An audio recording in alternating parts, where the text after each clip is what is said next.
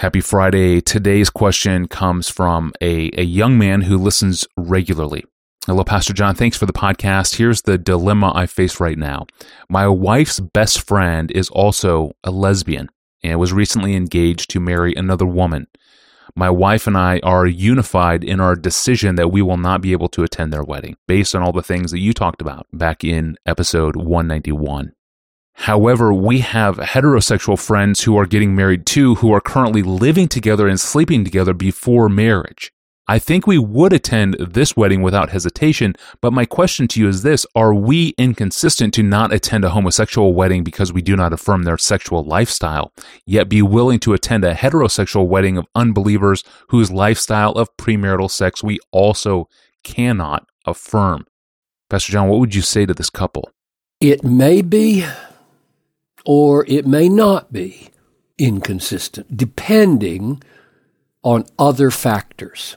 So let me draw out something that may be implicit in what this young man is asking and the paths of relationship he's pursuing or not with both kinds of couples. What I would want to be sure to say is that not attending the so-called wedding of a so-called marriage between two men or two women is not the last word about the relationship that you may have with these people. In other words, it may be exactly the right thing to do. I think it generally is not to be affirming of that kind of relationship by attending that ceremony. And yet, it may be the right thing to do to continue showing principled kindness to those folks in the hope of revealing the truth of Christ. So I just want to make sure that not attending the ceremony is not the entire extent of our moral duty in Christ toward these people.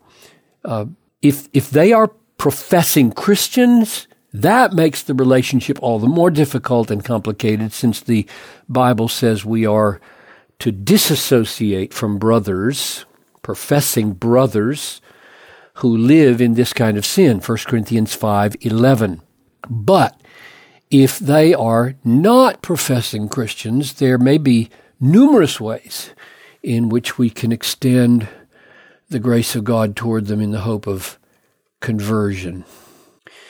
And similarly, with regard to the heterosexual couple whose wedding we do attend, that should not be conceived of as the last thing we do to put truth in their lives or to bring exhortation and admonition and conviction for their sin.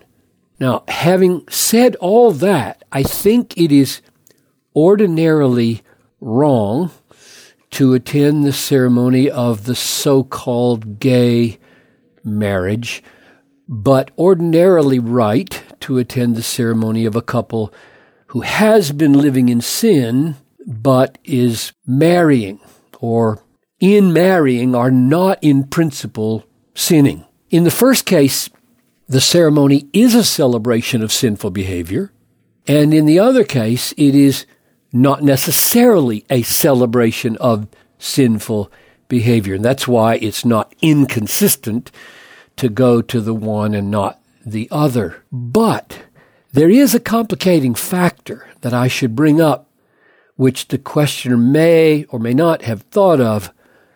The issue concerning this second couple's relation to God is not mainly their past behavior, past sexual sin, but their present convictions.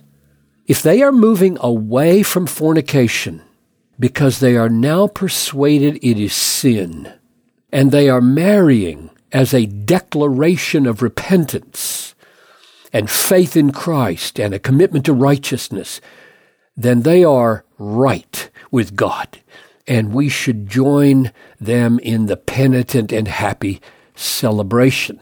But it is possible that they are not at all persuaded that having sex together as an engaged couple is sin. Maybe they would do it all over again, same way. Many in our day tragically many, are deluded about this because of how superficially they submit to Scripture. They don't submit themselves to God's authority in Scripture. They just do what they feel like doing and assume God is okay with it. Like sleeping together before they're married because they think they're committed to each other. It is clear from Scripture that not only is adultery sin, sexual unfaithfulness in marriage, but sexual relations before marriage is sin as well. That's clear.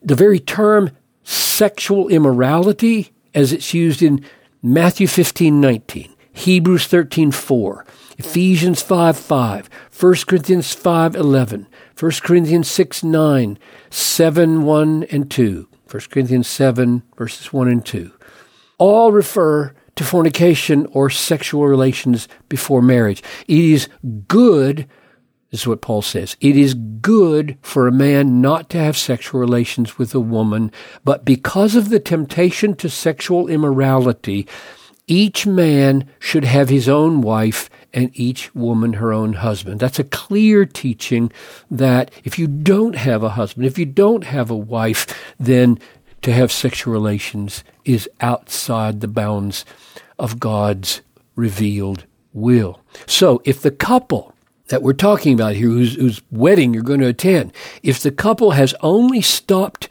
doing the act of fornication, but have not stopped believing that fornication is right, then they probably, if they belong to a Bible-believing church, they probably are in a position where they should be disciplined.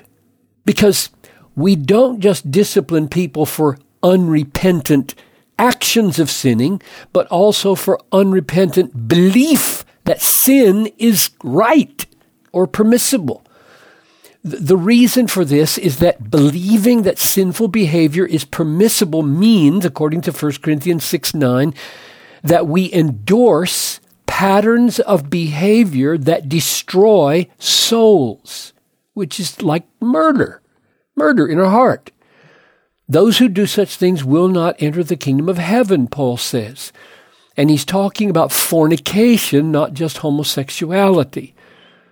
And what complicates the question being asked then is that if the couple who approve of fornication, they don't think it's wrong for an engaged couple to have sex, if the couple who approve of fornication are professing Christians, then the Bible says, 1 Corinthians 5:11, I am writing to you not to associate with anyone who bears the name brother if he is guilty of sexual immorality, not even to eat with such a one. And then you'd have to ask, well, should I go to the wedding? I can't even go to the reception. So the question is not merely whether the marriage ceremony is appropriate, which it is in and of itself.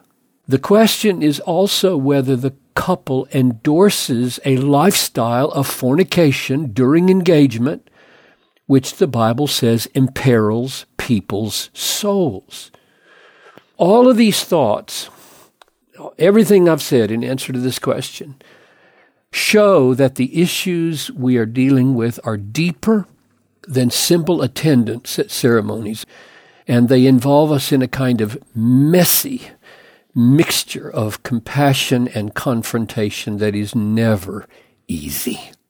Thank you, Pastor John, for tackling such controversial subjects consistently, and thanks for joining us today and listening.